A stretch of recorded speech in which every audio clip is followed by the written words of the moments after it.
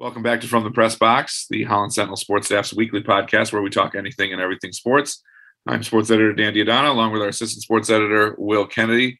A lot of college stuff going on, and we had a big week of college things last week, as well as the official finale of our high school fall season with the state swim meets on Saturday. So, Will, let's start with the Grand Valley football. That's kind of been the big push right now. They're in the playoffs. They're playing against Ferris State in the rematch this week. But you were there Saturday. Just what did you see from them that could kind of give you a hint at what might happen this week with Ferris State? Yeah, Ferris State's just a different animal than Lindenwood, who they played. Ferris State's a different animal than any team they've played all season, except for obviously Ferris State, who they lost to by 7 points. October 16th, I believe was the date. Their game against Lindenwood, they won 20-3. Second week in a row, they didn't allow a touchdown to their opponent. Really, the defense carried the day. At halftime, Lindenwood only had one first down, and it came with like a minute and a half left in the half. Ended up getting like 10 total first downs. The Grand Valley got up 20-3 and kind of, played some prevent and gave them stuff in front of them, didn't get anything by them. So the yards kind of racked up a little bit there, but the game was never really in doubt at that point. Defense played great, caused 3 turnovers. One turnover was right at the goal line. The Lindenwood receiver was about to reach the ball over, and then DeMonte McCurdy, safety on Grand Valley freshman, he just lowers his head right into the ball, pops it out. They recover, running back 20 yards and get the ball, and then kind of steady it out and just run clock. After that, game was really over for the most part. One big thing to look out for this week against Ferris is Cade Peterson, who is their quarterback. He hurt his left shoulder during the game. He left right before halftime. Cal Edicott had to take over, move the offense well enough. The offense was not blowing anybody away this week. But he did good enough. Cade's status for this week is uncertain. It's sort of TBD. It was his non-throwing shoulder. So, if I were a betting man, I would say he'd probably be in the game this weekend, but I'm not 100% sure. But, rematch with Ferris State is going to be a good one. Ferris State's number 1 team in the country. Grand Valley's number 5. First game they played, like I said, Grand Valley won by 7. But in reality, Grand Valley probably outplayed Ferris, I would say, even though they lost. But yeah, and if Grand Valley did win that game, they'd be the number 1 team in the country right now, and Ferris would be around 5. So there's a bit of a revenge factor there for the guys. Overall, should be a good game. It's up in Big Rapids Saturday. I believe it starts at 1:00. So if don't get enough football on a Thursday with the Lions and everything, but obviously the Egg Bowl is Thursday too, which is gonna be a great college football game. Then Friday there's a lot of college football, and Saturday, if you're not gonna watch the game, watch Michigan get smacked by about 50 points, you can go ahead and watch Grand Valley play a competitive game. For sure. So, and then obviously big for the Grand Valley defense. They've had 2 big defensive performances in a row that can't be anything but promising heading into Ferris. Even before, ever since the Ferris game, their offense, Grand Valley's offense has been a little iffy. Came on strong in the last 2 or 3 weeks, but ever since the Ferris game, they've been limiting teams to. I think they've limited every team to under 20 points since the Ferris game. So, they've had a fantastic defense all year. It just really showed out this past week, especially because the offense sort of sputtered with the backup quarterback and everything. Right. They had 2 blocked punts too. Right. That's like a low level thing, but most games you got 2 blocked punts and it's just wow, that's insane. But the defense played so well, that's sort of an afterthought. For sure. All right. And so you mentioned the game this weekend, Michigan versus Ohio State. Who knows? It's not.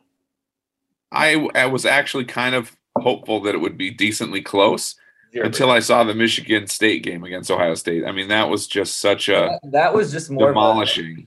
Was it 54-7 or something like that? 56-7. And it was about 45-7 at 45-0 at halftime. So the game was over at that point. I don't think it would be that bad. That game was just a horrible mismatch for the Spartans because Michigan State, this isn't even hyperbole or an exaggeration. Coming into the game, they had the 130th ranked pass defense in the country, which is last. Every school that plays Division I FBS football was better than Michigan State at pass defense. Right. And that didn't change on Saturday. And Ohio State has, I don't know if it's overall the best pass offense, but they have the best core of wide receivers in the country by a country mile. So it was just a horrible, horrible matchup. The thing I would be worried about the most if I was Michigan is your corners and your defensive backs are better than Michigan State's. I think Michigan's always a team that likes to run the ball a lot. Cade McNamara is not going to be a guy who's going to toss it all around unless he has to. They held Kenneth Walker to like 26 total rushing yards. Right. You have Hassan Haskins and Blake Corum. Those two guys together don't make one Kenneth Walker. Right. So I would be worried if I was Michigan because you're not going to be able to move the ball much unless you got some crazy scheme that is up Jim Harbaugh's sleeve, which I don't think he has. Right. I mean, I feel like Michigan's only – I don't want to say only chance. I mean, it's a rivalry game and it's at home for them. But I feel like they've got to do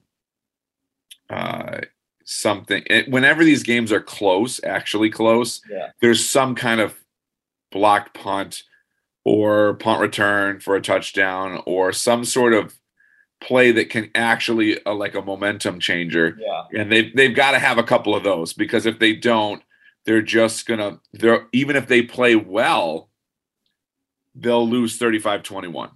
Yeah, I mean, and that's if they play really well. The thing is, defensively, you got to get guys like Aiden Hutchinson. He's got to get pressure to the quarterback. You got to pressure CJ Stroud because CJ Stroud's a young dude. This is his first year playing. He's been fantastic.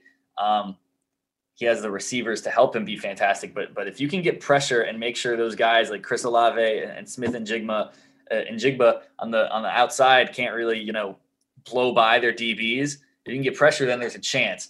But I don't know if you're going to be able to get pressure consistently on that Ohio State offensive line.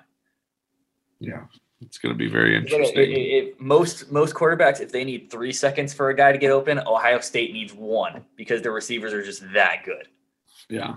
Yeah, they've been very impressive. And Chris Olave's been at Ohio State since about 1918, it feels like. He has to have at least 6 doctorates by now. Because I remember watching from the sidelines, he torched Northwestern. I'm like, well, that dude's really good. And he's been there since then. And that was 3 years ago. And I think he was a senior then. Right. He was a freshman then. But it just feels like it just seems like it. There's always every great team seems to have one player like that seems to have been there for a long time. Now, especially with COVID, I mean, there's dudes who are into their 7th season of college football. Right. Which is hilarious. Yeah, it's crazy. I mean, I feel like Hutchinson's been on Michigan's team for an awful long time. And not just because I saw Chris Hutchinson play when I was a kid on Michigan's team. He's been there for quite some time. But no, the way Michigan's going to have any chances, Blake Corum and Hassan Haskins have to get going. Cade McNamara is going to have to throw the ball a little bit more than he's probably comfortable with. And Anthony Hutchinson, that defensive front, is going to have to get pressure because that's really the only chance they have. If those 3 things go as they should, as Michigan wants them to go, then they have a chance. It's not guaranteed. Then they have a chance. Right. All right. Before we move to college basketball, let's stick with football for a little bit. I was just because it's Thanksgiving week and it's the Lions. Just what is what's your percentage or like how do you feel about their chances of winning a game this year? And if so, what are the chances of it being this week? Who do they play this week? The Bears. The Bears. Well, this is a good week to win it. I don't know. Like I've told you this a few times. I don't watch the NFL a ton at all. I maybe watch like 1 game a week, if that. But I know Tim Boyle was their quarterback last week. Is he going to be the quarterback again this week? Or is Goff back? They haven't decided. Goff still a TBD, but it looks like Dalton's going to be the starter for the Bears. Yeah, Fields out. If it's a backup quarterback matchup between Andy Dalton and Tim Boyle, I'm going Andy Dalton all day.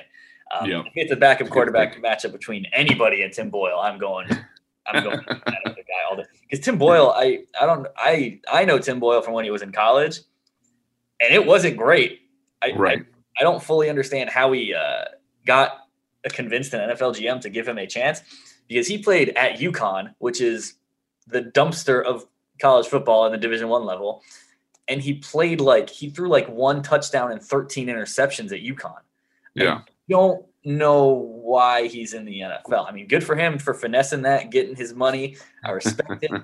Don't fully understand how he convinced someone to take him though.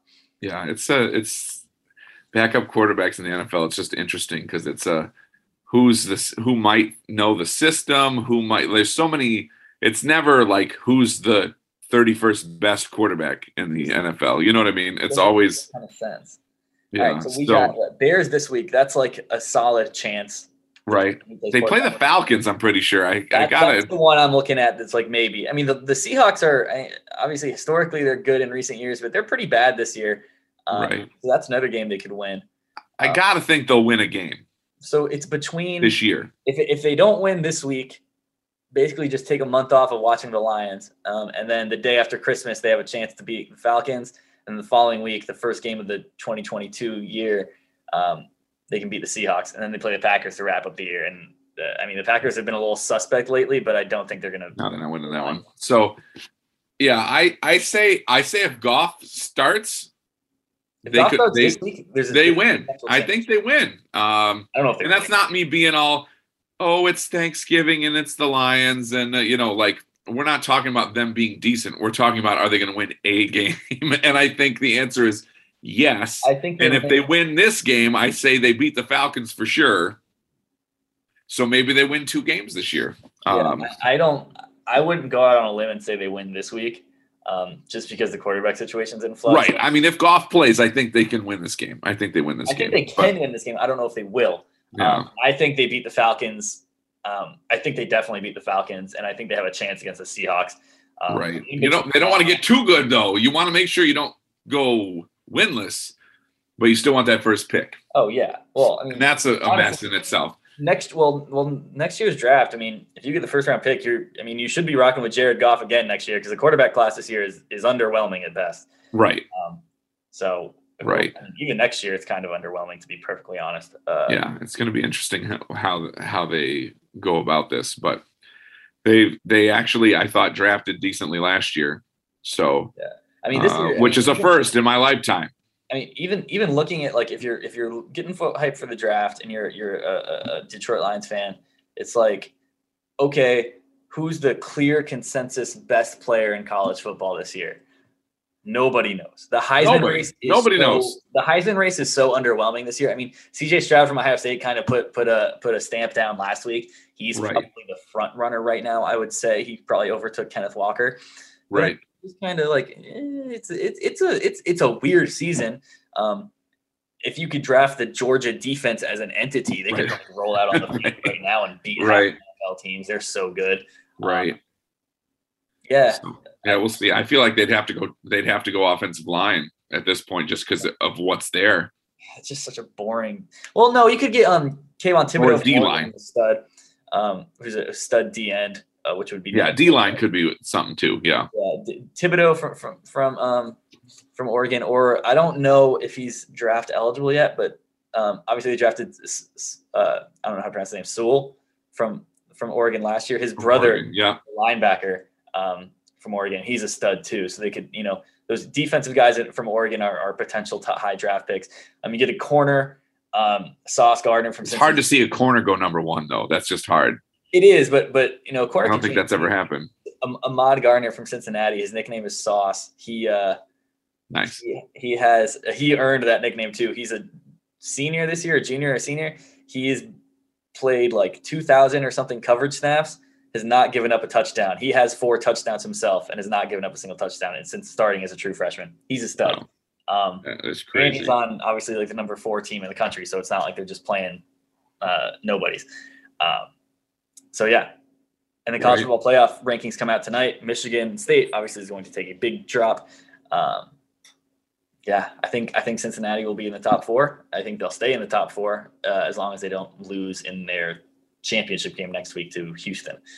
Right. So could have a group of 5 team in the playoff.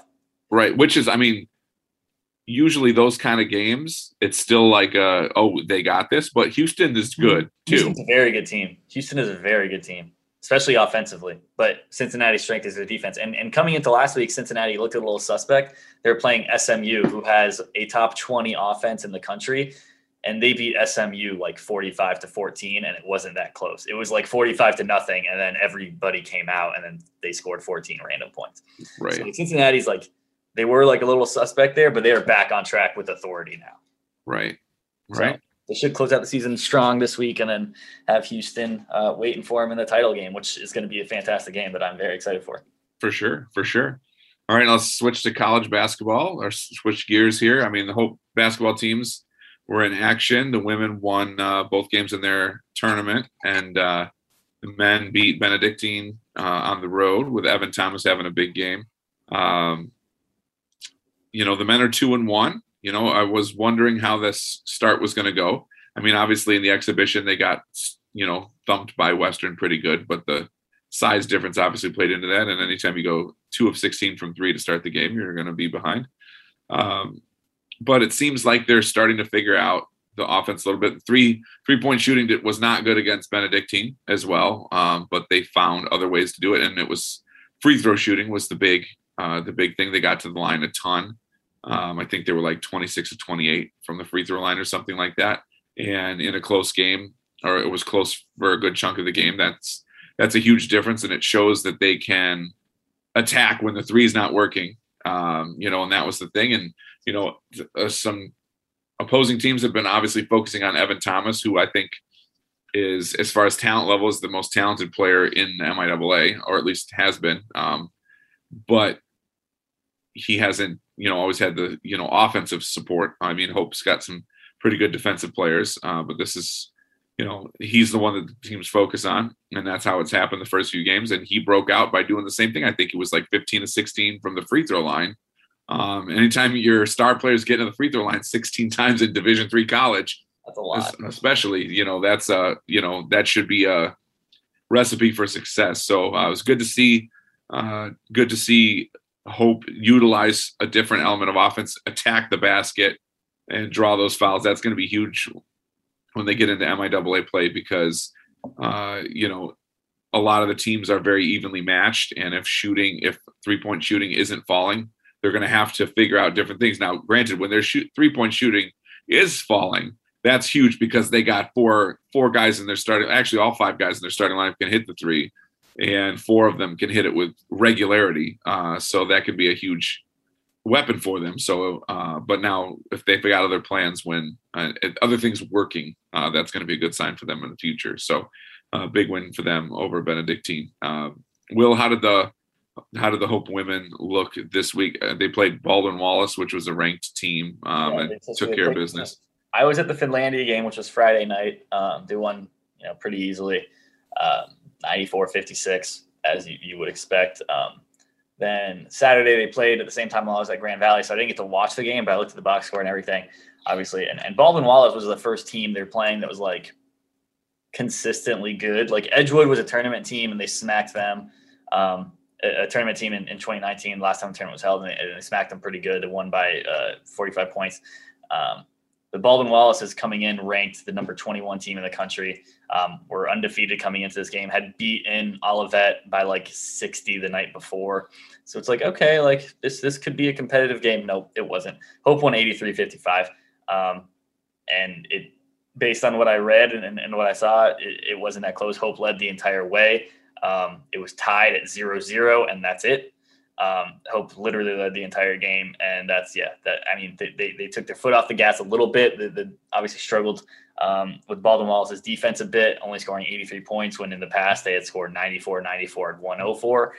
So they're a little lower, but it's early in the season, playing a better opponent. I think you take a top 25 win by 30 points whenever you can get it. They're just looking as good as advertised. Starters are playing well. First 5 off the bench, called them because the Chaos Crew. I wrote a story about that last week. They really just, they're essentially another 5 starters who could start at virtually any other college in the country.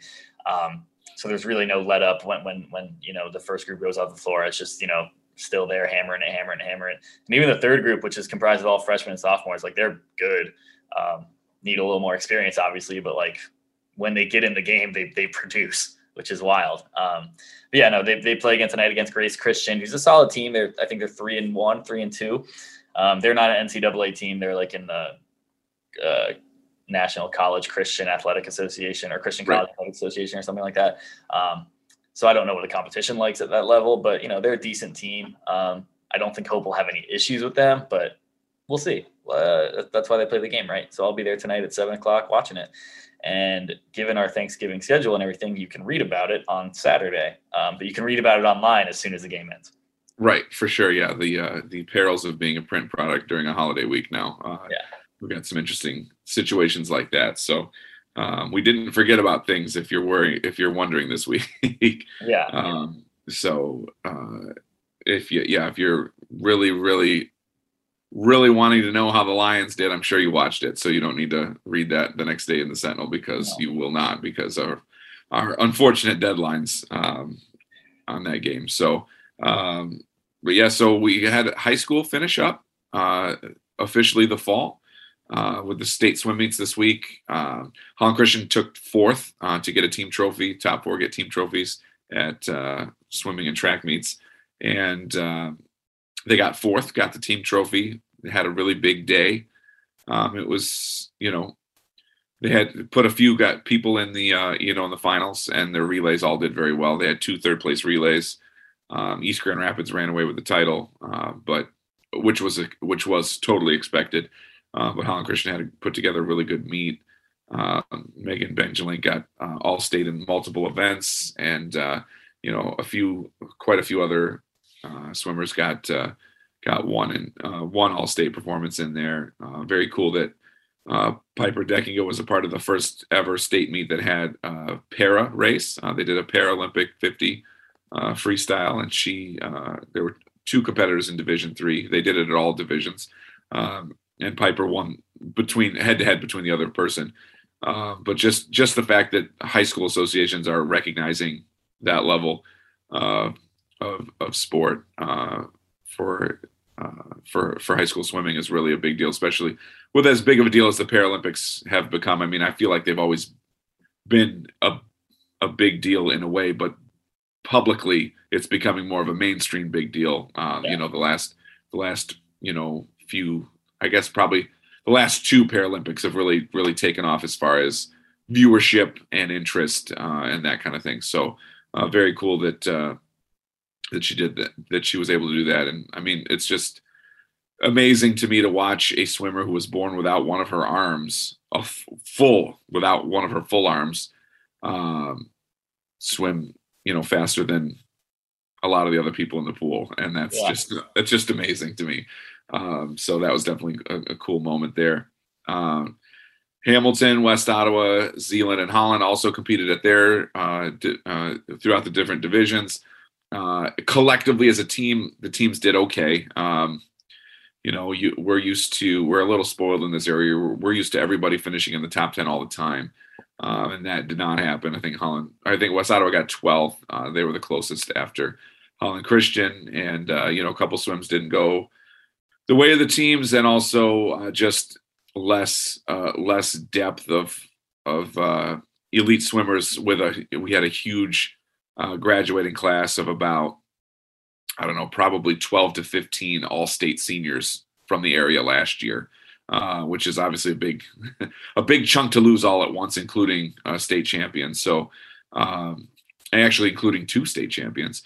So it just was a little bit different, different kind of thing. But still, the swimmers who participated swam very well. And freshman Mackenzie Baldwin from West Ottawa was all-state in one of her events, and made it back to the B final in her other event. And Caitlin Inman, senior from Zeeland, scored pretty high in 2 events. So there was definitely some moments there.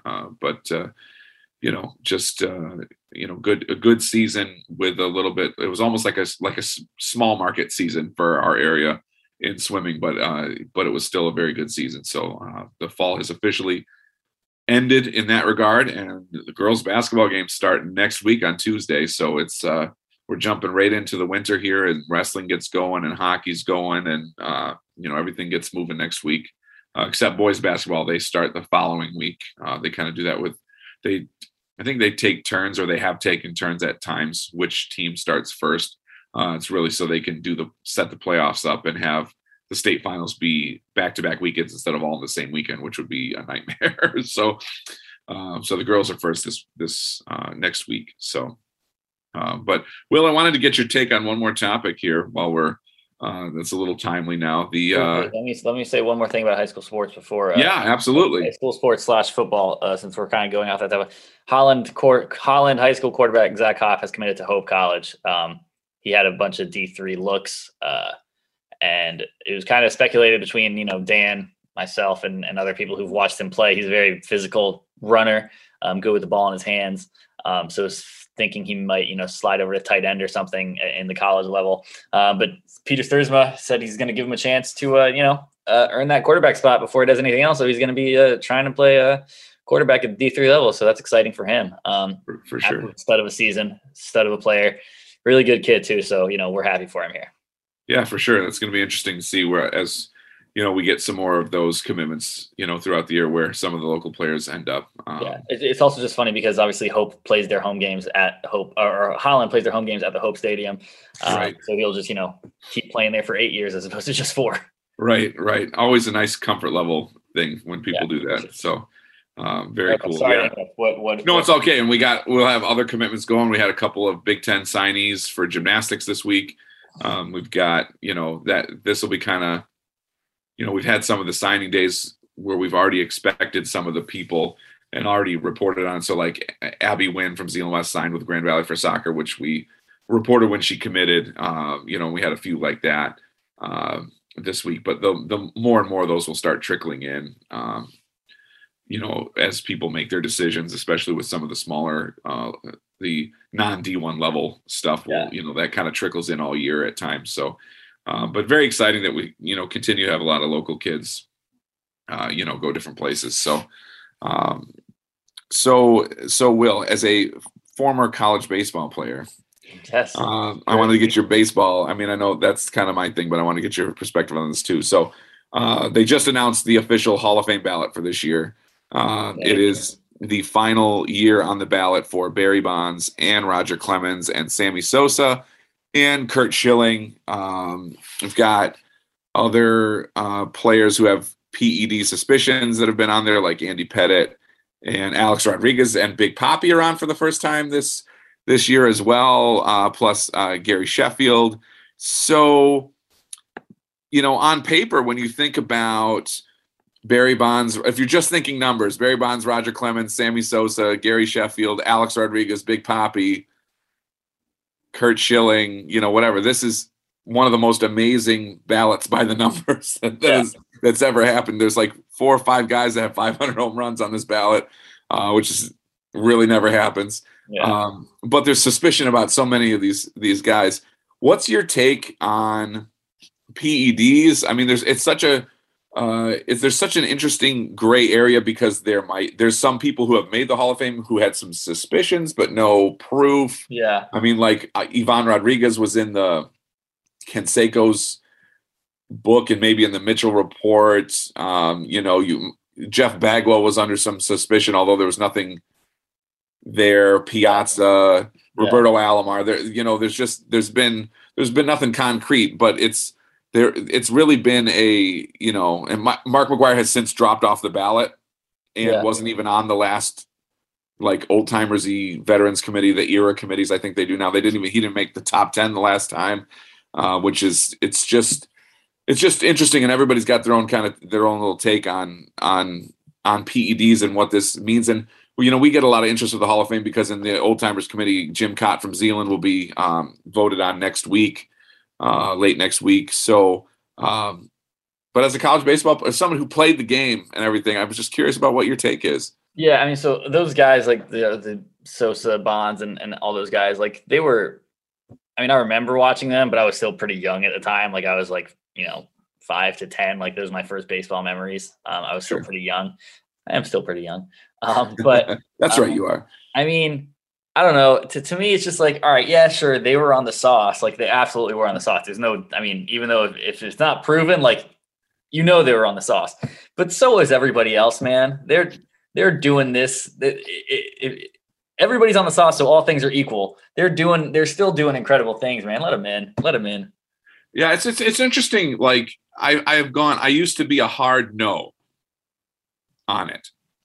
And the thing that started me softening up on that, and I'm not sure exactly how I feel about it, and that my thoughts on it continue to change and evolve over the years. But the second Bud Selig made the Hall of Fame as commissioner. Oh, did he really?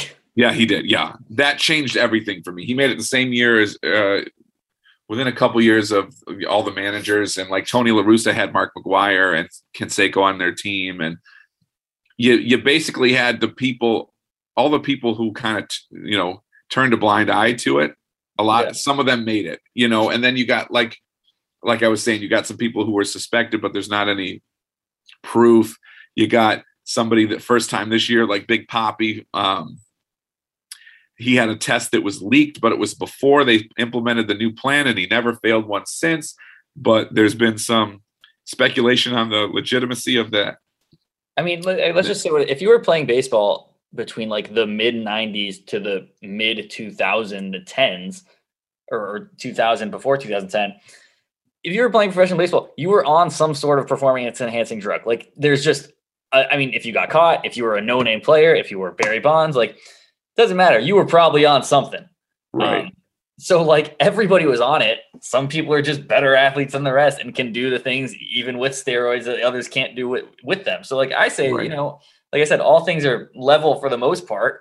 Let him in. I don't care how much steroids you're on, man. Hitting 700 or however many home runs Barry Bonds has, like that's absurd. I don't care. Well, I mean, and he had it at minimum. He had 450 home runs and 400 stolen bases before that started going, and 3 MVPs before that started going. And Clemens had 3 or 4 of his 7 Cy Youngs at that point before that started. But it's just interesting because everybody has their different take on people too because of who they are. Barry Bonds is pretty gristly. Roger Clemens is pretty gristly. Yeah. Manny Ramirez has failed.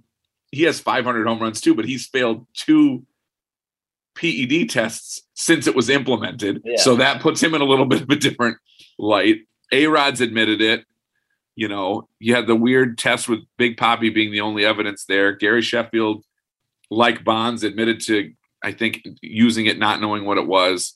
People think Sammy Sosa was only good because of the steroids. There's so many nooks and crannies. That's an absurd take.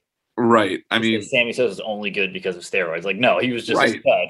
And he right. I mean, like, even if you take his home runs away, those, if you turn them all into doubles because the ball went that much further, he's still got a ton of doubles, and that's it. He's he's a good defender too. Yeah. So I don't really get that argument either, because it doesn't transform you into all of a sudden somebody who's good. Now, does it make your, maybe your reflexes a little quicker, your eyesight? I don't even know what it does with eyesight, but does it make you respond a little bit quicker because you're a little bit stronger? Sure, but to the level of a ball hitting a bat at 100 miles an hour, it's not. I'm not really sure, But like I said, I used to be a hard no on everybody, and I'm evolving. But if I definitely feel like if I say yes to one, you have to say yes to all. Well, that's my thought. I just right, and so I'm coming around on that. I really don't. Except Manny, you're going to test positive twice. Once it's the big policy has been put into place. No, but that's because that's not that can't be blanketed in the time, whatever. That's caught with the rules now and everything else. But there's enough good players now that what it's been doing is it clogs up the ballot too, because you got all these guys that keep getting the same amount of support. And then they take up a lot of votes, and then, people aren't giving the good looks to people that probably should have a better chance at making the Hall of Fame, like Scott Rowland or Andrew Jones, or check out Bobby Abreu's numbers if anybody is, a baseball person that's listening, because he's got to be one of the most underrated players of all time. It's amazing what he did when we weren't really watching, really weren't paying attention. So it'll be interesting to see what happens here. Last time on the writers' ballot, it was a shutout. Schilling got the most votes at 71%. You have to get 75%. He's back for his 10th year. I went from very supporting him to I will not vote for him.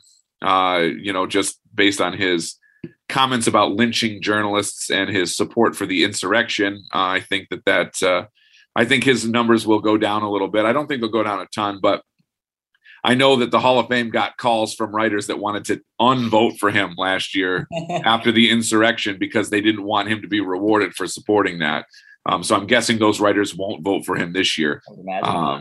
But that has nothing to do with him as a pitcher. Numbers wise, he's a Hall of Famer, but as a journalist, I'm not voting for somebody who says we should lynch journalists. That's just not good policy.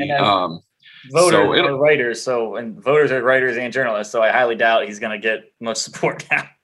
Right. I mean, he'll get better support in one of the committees down the road because there's a couple writers on there, and it's broadcasters, old players, and stuff like that. But it's just really interesting. But I can't wait because he'll be off the ballot after this year, and Bonds and Clemens and Sosa. So at least be able to stop talking about them for a couple of years before they go on to the whatever committee, and we'll be able to actually talk about stuff like how much did Coors help Todd Helton, and really how good of a defender was Andruw Jones, and really why was Scott Rowland so underappreciated, and stuff like that. So it'll be interesting to see. But people are, like I was saying before, people are gristly. Big Papi's not gristly. I bet he gets elected. Everybody loves Big Papi. And even A-Rod is making a little bit of a, him being on TV, he's